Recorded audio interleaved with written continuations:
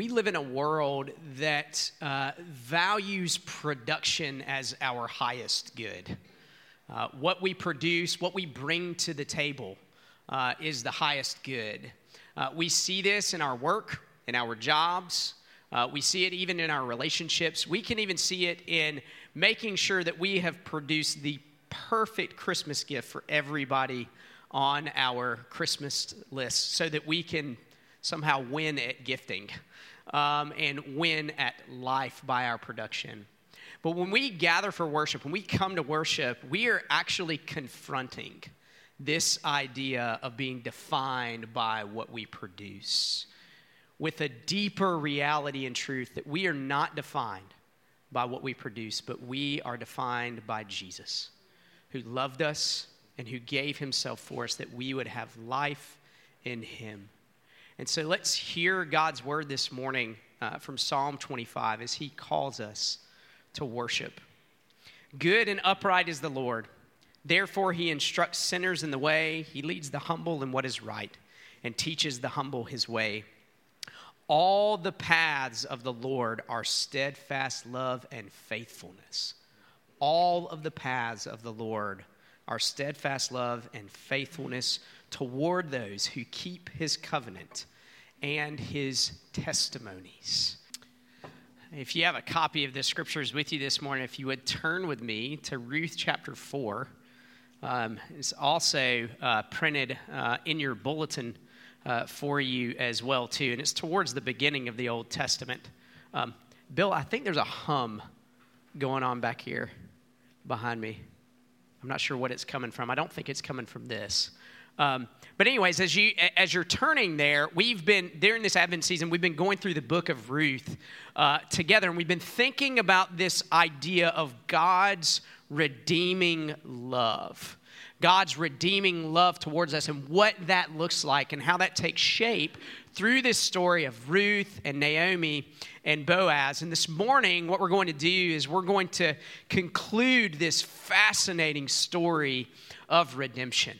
And so I'm going to read for us the first 6 verses of chapter 4, and then we'll actually skip down to verse 13 and read verses 13 through 17 as well, too. But as we come to this morning, this is God's word for us. The one who spoke everything into existence wants to speak to you and I personally in the person and work of his son, Jesus, and through his word that we get to read together. So hear this, take this in. This is God's love letter to you and to me. Now Boaz had gone up to the gate and sat down there. And behold, the Redeemer of whom Boaz had spoken came by. So Boaz said, "Turn aside, friend, sit down here." And he turned aside and sat down. And he took 10 men of the elders of the city and said, "Sit down here." So they sat down. Then he said to the Redeemer, "Naomi, who has come back from the country of Moab, is selling the parcel of land that belonged to our relative Elimelech. So I thought I would tell you of it and say, buy it in the presence of those sitting here and in the presence of the elders of my people. If you will redeem it, redeem it. But if you will not, tell me that I may know. For there is no one besides you to redeem it, and I come after you."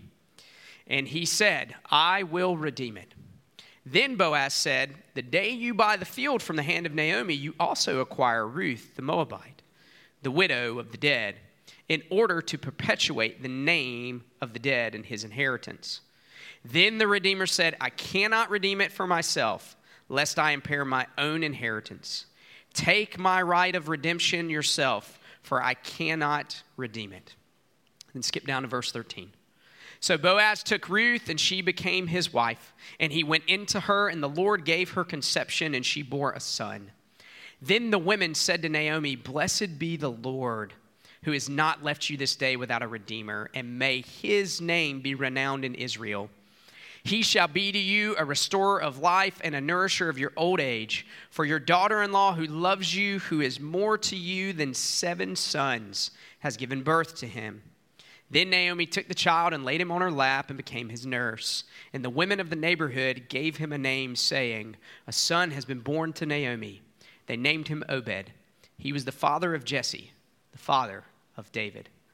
Let's pray together and ask God to help us understand his word together this morning.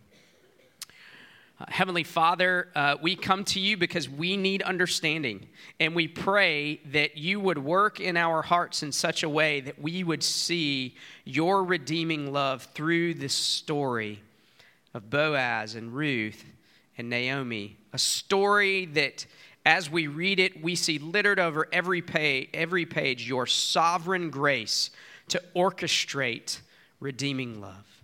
Would you help us to see that this whole book points us to Jesus, your one and only Son, in whom we have redemption? And Holy Spirit, would you make Jesus more believable and more beautiful to us this morning? We pray these things in Christ's name. Amen. If you've ever gone through the process of buying a home or purchasing property, you know how in our current culture, how nerve-wracking that is and how that process kind of works, right? Like you take a look at a house, you take a look at a piece of property, you make an offer on that property, and generally speaking, the owner of that property comes back to you and says, we don't like your offer, we're going to counter offer, and sometimes you even go back and forth. You have this conversation between real estate agents. But then ultimately an agreement happens, and you have to get together on this one singular day with real estate agents and a lawyer and sit down and sign papers to transfer that property, known as closing day, right? And if you've ever been through that, you know how nerve-wracking that is too, right? Like, because sometimes closing day doesn't exactly go the way that you think that it's going to go, and sometimes it doesn't even go at all, right? And then you have to move back the closing day. You got to figure all kinds of other things out and everything. And what we get to see at the end of the book of Ruth is we actually get to peer in on the process of redeeming and buying property in ancient Israel and what that looked like for them in that time and for those people. And so what I want us to think about together this morning is two things. One is the process of redemption, and two is the effect of redemption. So if you're a note taker and you like outlines, process of redemption, effect of redemption. So let's start with the process of redemption. In verse 1, what we see is that Boaz comes up to the gate at the front of the village, and he sits down there. This is where, at the gate, at the front of the village, is where legal matters would take place, like legal proceedings would happen there. And he goes there and he sits there to wait on this guy who's a kinsman redeemer to Naomi. And God's word tells us, behold, the Redeemer shows up. The Redeemer whom Boaz had spoken of, he shows up. And again, we get to see these little literary devices in this story with the language of behold there. It's letting us know, like, God is actually the one who's orchestrating all of this. It's not as though the kinsman redeemer just happens to show up at the gate.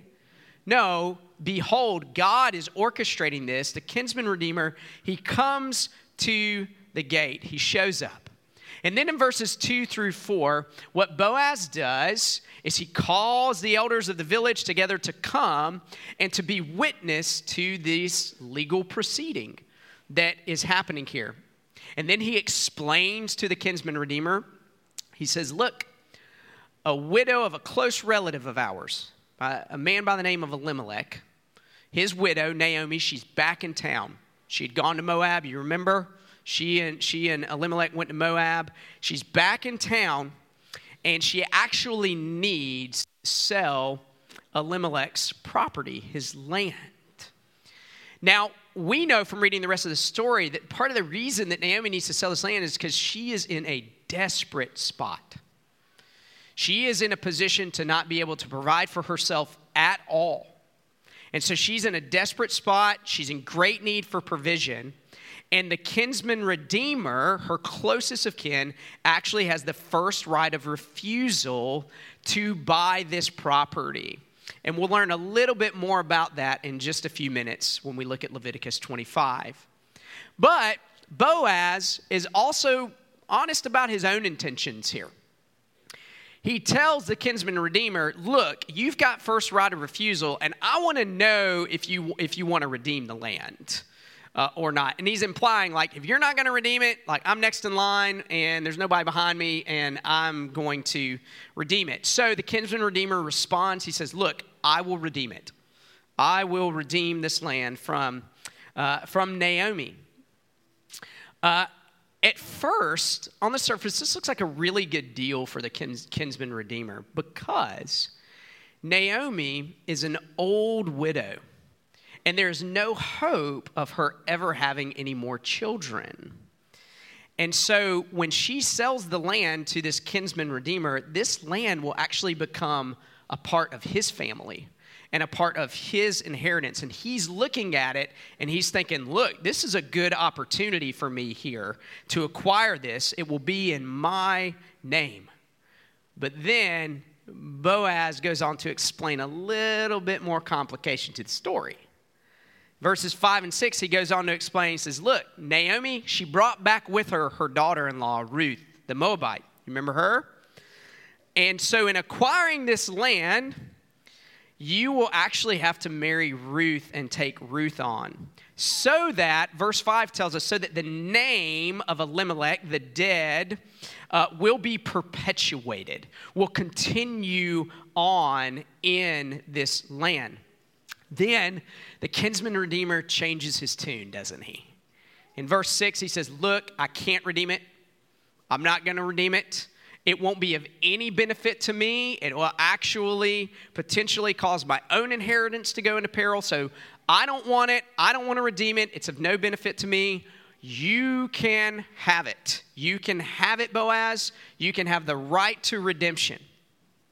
Now, as we read through this process of acquiring and redeeming property, it might seem kind of odd on the surface what's going on here because of how we currently procure property. You see, because any of us can buy property from anybody, and we can sell our property to anybody who's willing to buy it, right? But that's not the case in ancient Israel. And Dave tapped into some of this last week when he talked about the layers of the meaning of the word redeem. That redeem could be applied to the purchasing of land. Redeem could also be applied to the avenging of murder, to make a just act. It could also be applied to paying off debt. And it could also be applied to marrying and providing for someone. Redeem carries with it a depth of meaning. And in order for us to understand what is going on here in the redemption of this property, we have to take a look back at one of your favorite books in the Bible, Leviticus. I know you're all looking forward to a year in Leviticus in 2020. But that's where we have to go to really understand the depth of what's going on here. Leviticus chapter 25, to understand the redemption of property. So I'm going to give us a little bit of an overview of Leviticus 25. Leviticus 25 gives us a vision for how God thinks about land and his people's relationship to land and to one another as well too. In Leviticus 25, you will find God's instructions on Sabbath for the land, on rest for the land, that he instructs his people that every seventh year, you are supposed to let the land rest. Here's what that means.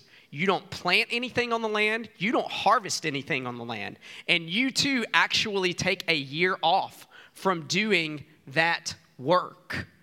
And part of the point of this is for God to communicate to his people that he is the one who sovereignly provides for them. To work trust in God and his care and his provision for them. Another thing that we see in Leviticus chapter 25 is this idea of Jubilee. Maybe you've heard of that before. If you've been around the church for a while, you've probably heard the term Jubilee. The idea of Jubilee is this, is that every 50 years, property in Israel would be returned to the original family that owned the property. Now, the only reason that a family would get rid of property in the first place is because they were in desperate need of provision. They would sell it because they really, really needed to be provided for. we also, following that, get God's instructions on the redemption of property. If a family had to sell land, this is the process through which that property could be redeemed. And that is exactly what we see happening in verses 1 through 6 of Ruth chapter 4. It follows Leviticus 25. Someone needs to sell property because they are poor. Naomi, okay?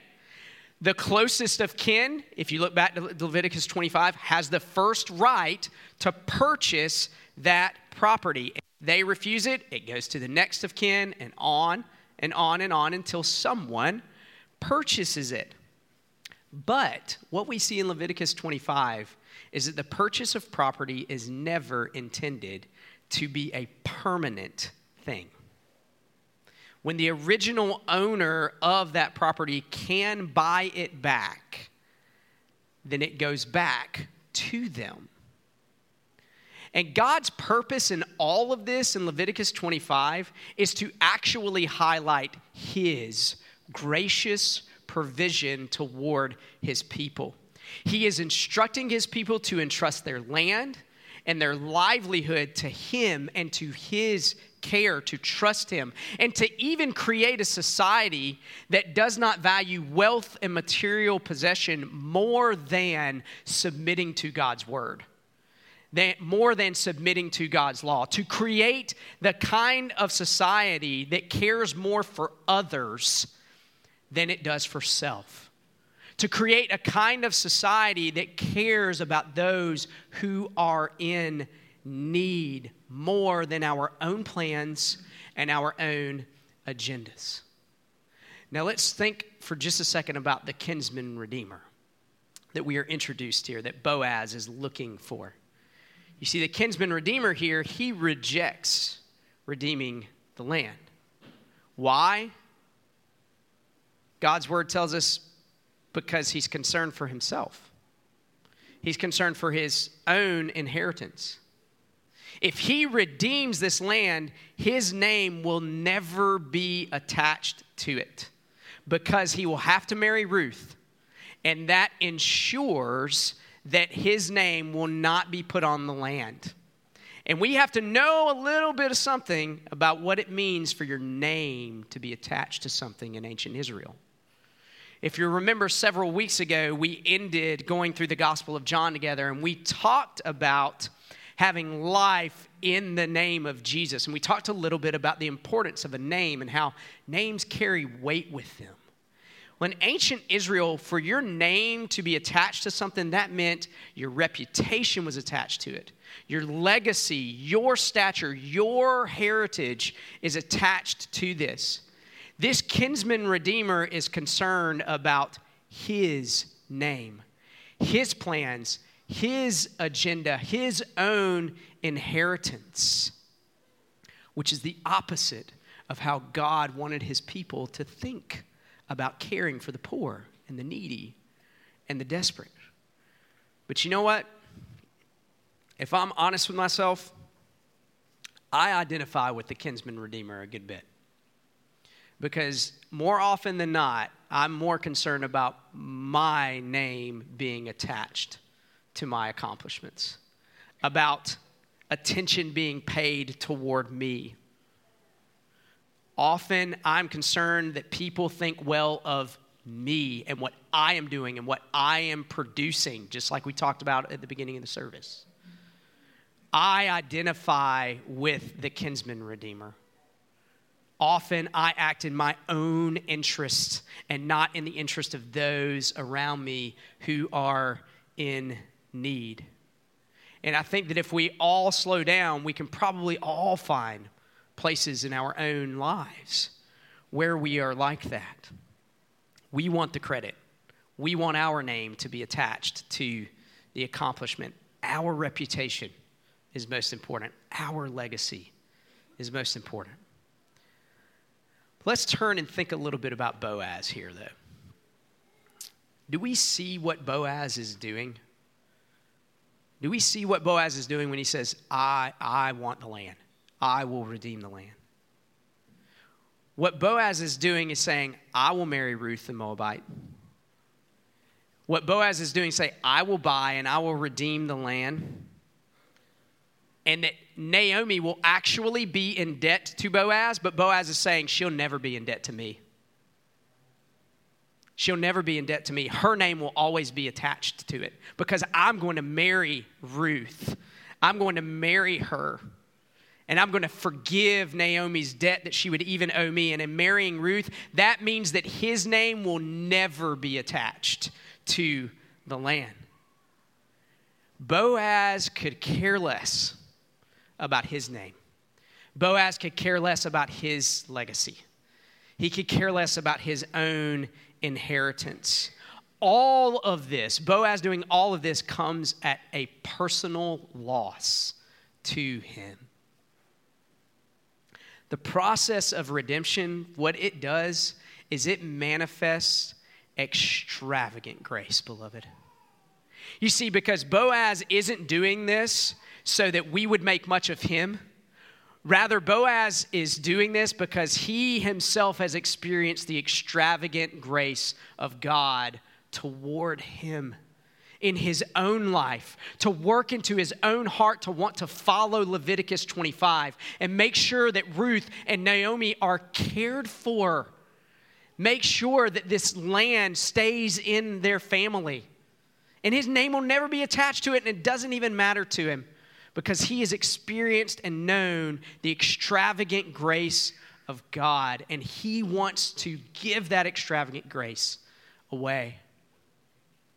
Have you ever experienced extravagant grace before? I know I have. A number of years ago, when Carrie and I were still living in St. Louis and I was in seminary,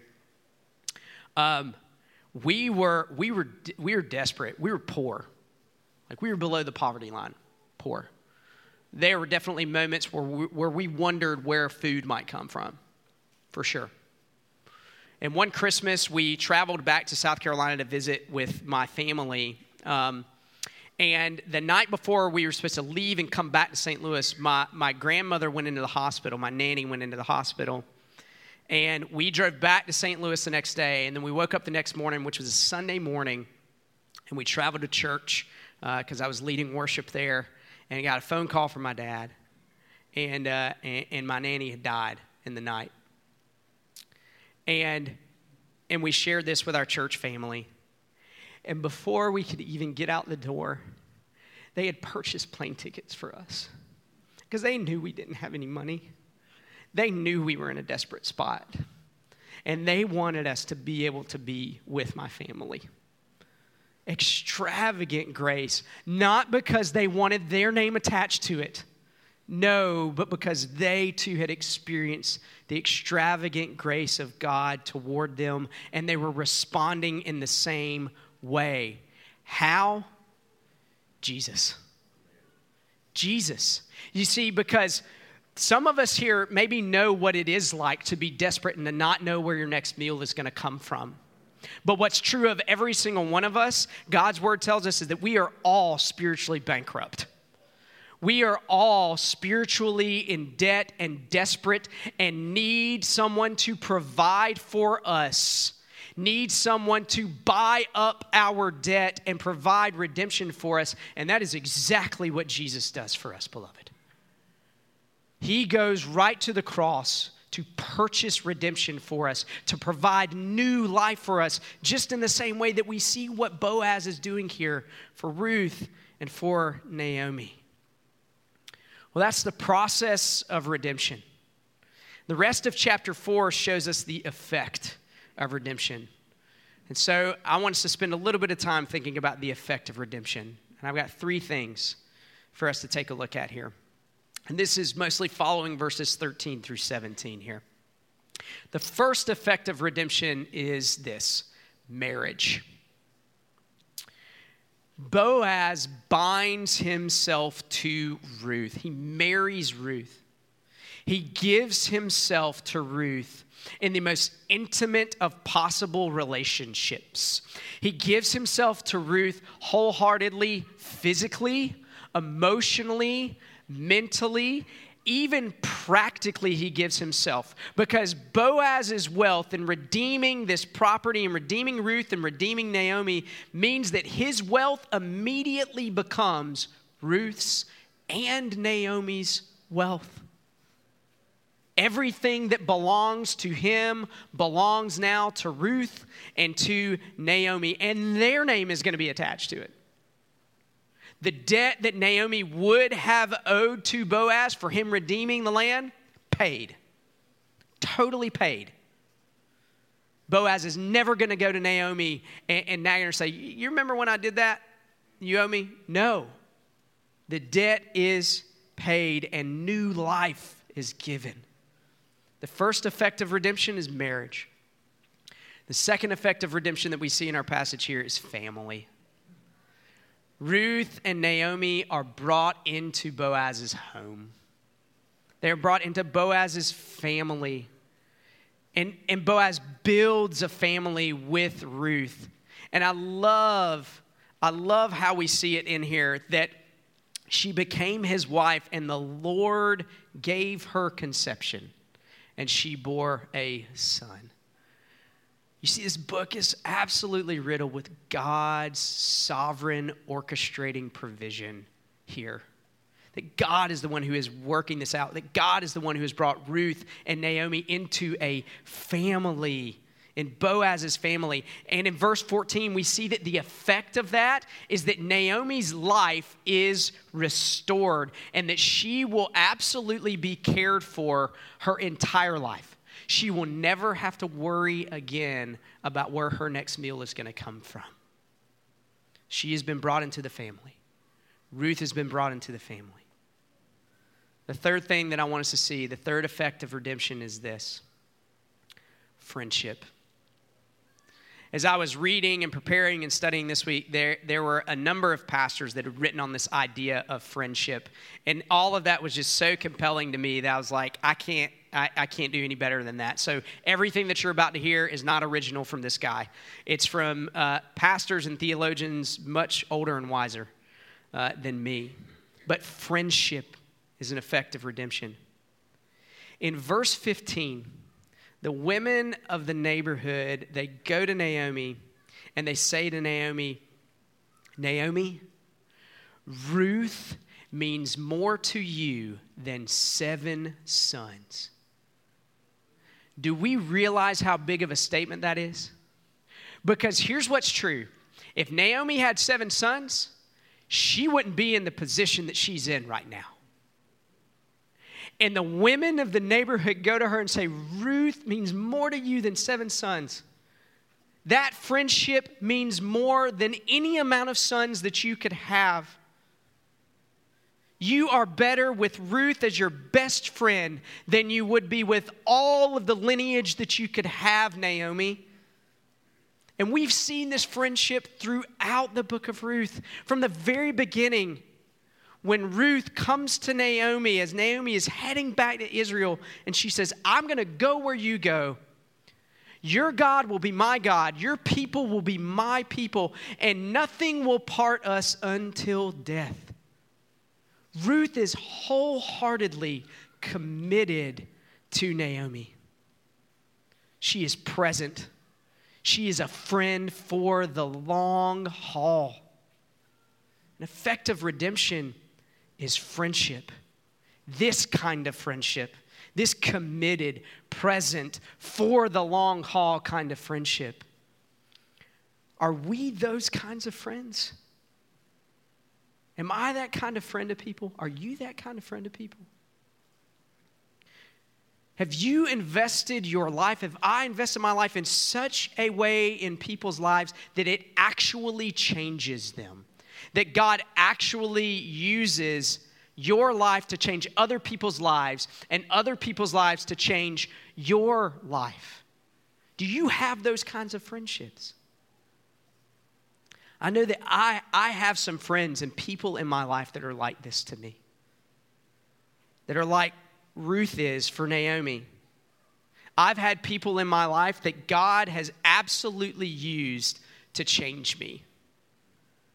To change me, to make me less judgmental and more gracious, to make me less prideful and more humble, to make me less angry and more loving, to make me care less about my own name and more about the needs of others, to make me less defensive and more willing to receive the truth in love. And I don't say that to point the finger at me, because if you ask anybody who knows me, they will tell you, yep, he struggles with that. He struggles with being judgmental. He struggles with being defensive and wanting to make sure that his name isn't tarnished. Anybody who knows me will tell you that. It's not about that. It's about what God does in his extravagant grace towards us in Jesus, in bringing us into a community with one another, in friendships with one another, where we can actually share our lives with one another. We can share our struggles and be met with grace and truth and love. And we can invite others in on our struggles with one another. We need these kinds of friends, beloved. We need these kind of people in our lives who will help us see and reflect on the deep-rooted brokenness and sinfulness that we have, and the deep-rooted provision and extravagant grace of God to us in Jesus. We need people in our lives to call us out when we need to be called out. We need people in our lives to call us out and to point us to Jesus again and again and again. Beloved, you will hear us say it all the time. We never get past the gospel. We always need Jesus.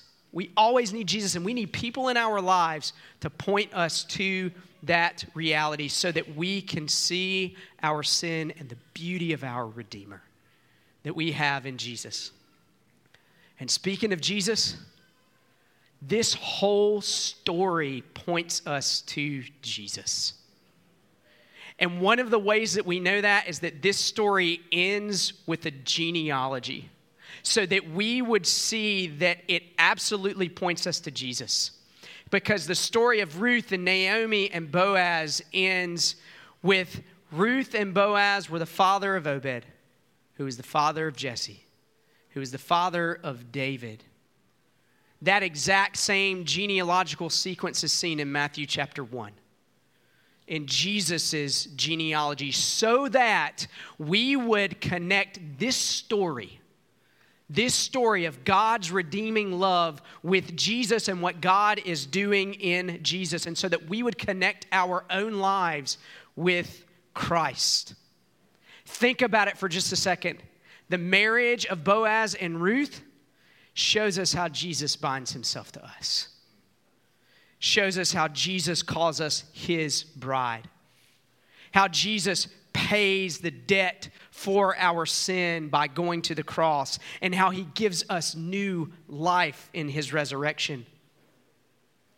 All of Jesus' wealth is ours because he has united himself to us. Everything that is his belongs to us as well, his bride, his church, family.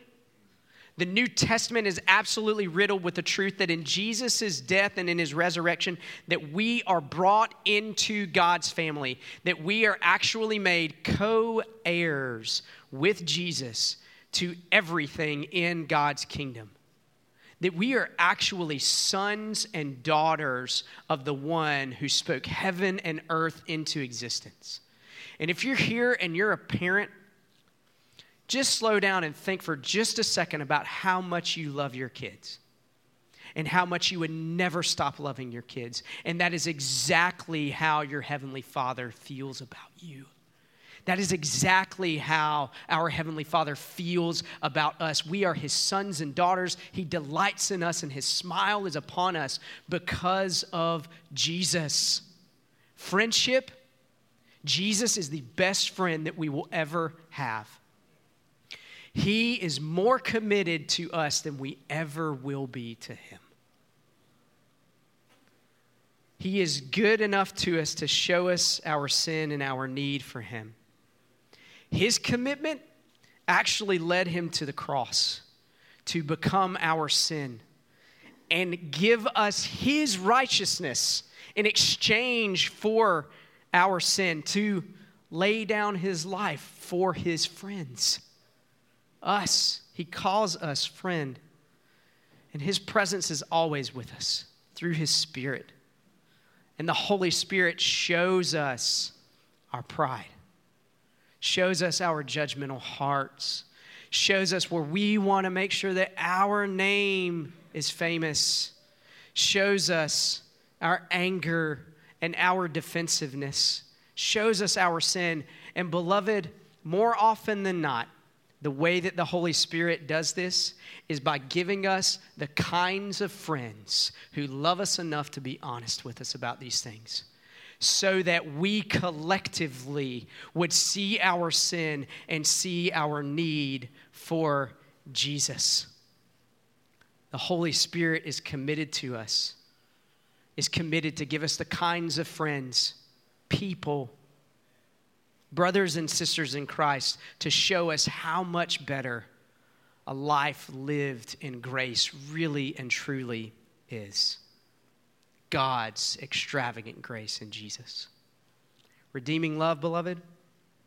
Redeeming love means that we are Christ's bride, that we are God's children, his sons and his daughters, and that we are friends with our Redeemer, Jesus. Let's pray together. Heavenly Father, we thank you for your word.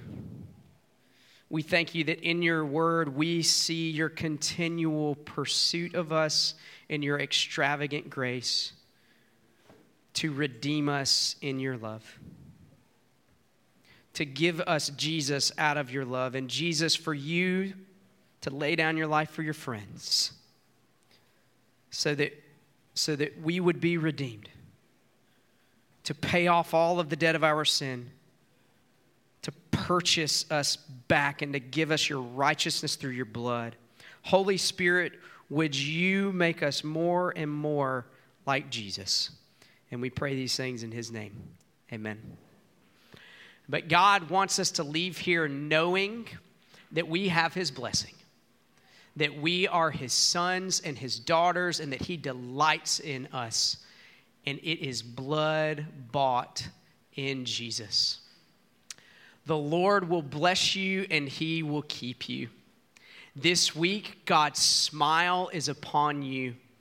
He delights in you. You are his son. You are his daughter, and he will be gracious to you. And in this year to come and forever and ever and ever, God's presence is with us, and he will make us whole. He will give us peace through his extravagant grace. Go in the peace of Christ, beloved.